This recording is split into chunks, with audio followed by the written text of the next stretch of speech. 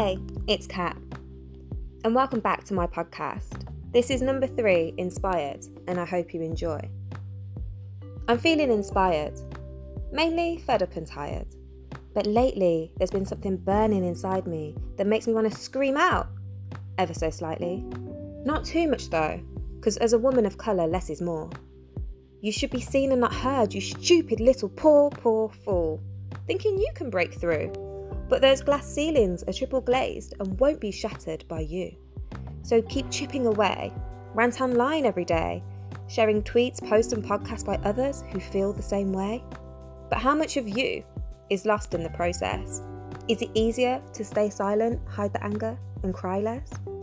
Every day there's another tragedy, more sad stories in the news. We fight for justice and equality, but every time we lose. Now I don't want to lose hope and wallow in my pity. I crave change like a fiend, yeah, I'm feeling like a nitty. So this is the start of my journey, searching for solutions. I hope you join me, not just to listen, but to share your opinions. I don't want silent minions, ghost followers, or even lost sheep. I want us to build a legacy that's ours to truly keep. So yeah, welcome to my world, exploring my thoughts with all you men, women, boys and girls, trans and non-binary too. We inclusive of you, boo, because equality, it means the world to me, from feminism and intersectionality, gender and religious identity. But some people play it down like racism and prejudice aren't real. I guess it's easier to ignore when systemic inequality isn't something you personally feel. But I speak my truth from the heart to encourage debate. Not forcing opinions, pretending to be woke, or spreading hate. And maybe sometimes I'm wrong, or just don't vocalize stuff right. Well, that's okay, because I'm human, and I ain't looking for a fight. There's enough blame and division in this world already. We don't need more over here. So try and open up your mind to what I say, and to what you hear. Already, I've had people question me about my views on prison. Do I want to free or lock up murderers, and what influences my decision? See, my perspective is a valid one, and I speak on it so passionately, having just and fair sentences for dangers to our society.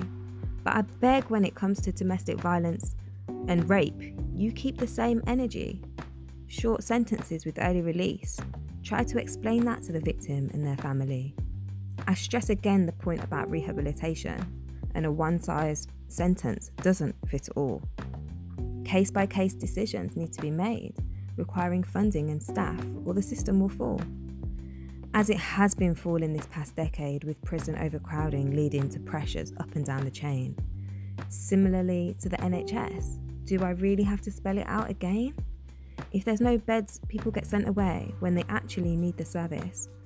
Priorities made and corners cut to do the best with the limited resources. Yet it's misconstrued by those only wanting their own ideas or beliefs validated. So I leave it here for you to decipher the messages inserted and intended. Don't forget to follow me on Twitter and on Insta at It's Cats Podcast. Let's keep the debates going and the conversations flowing.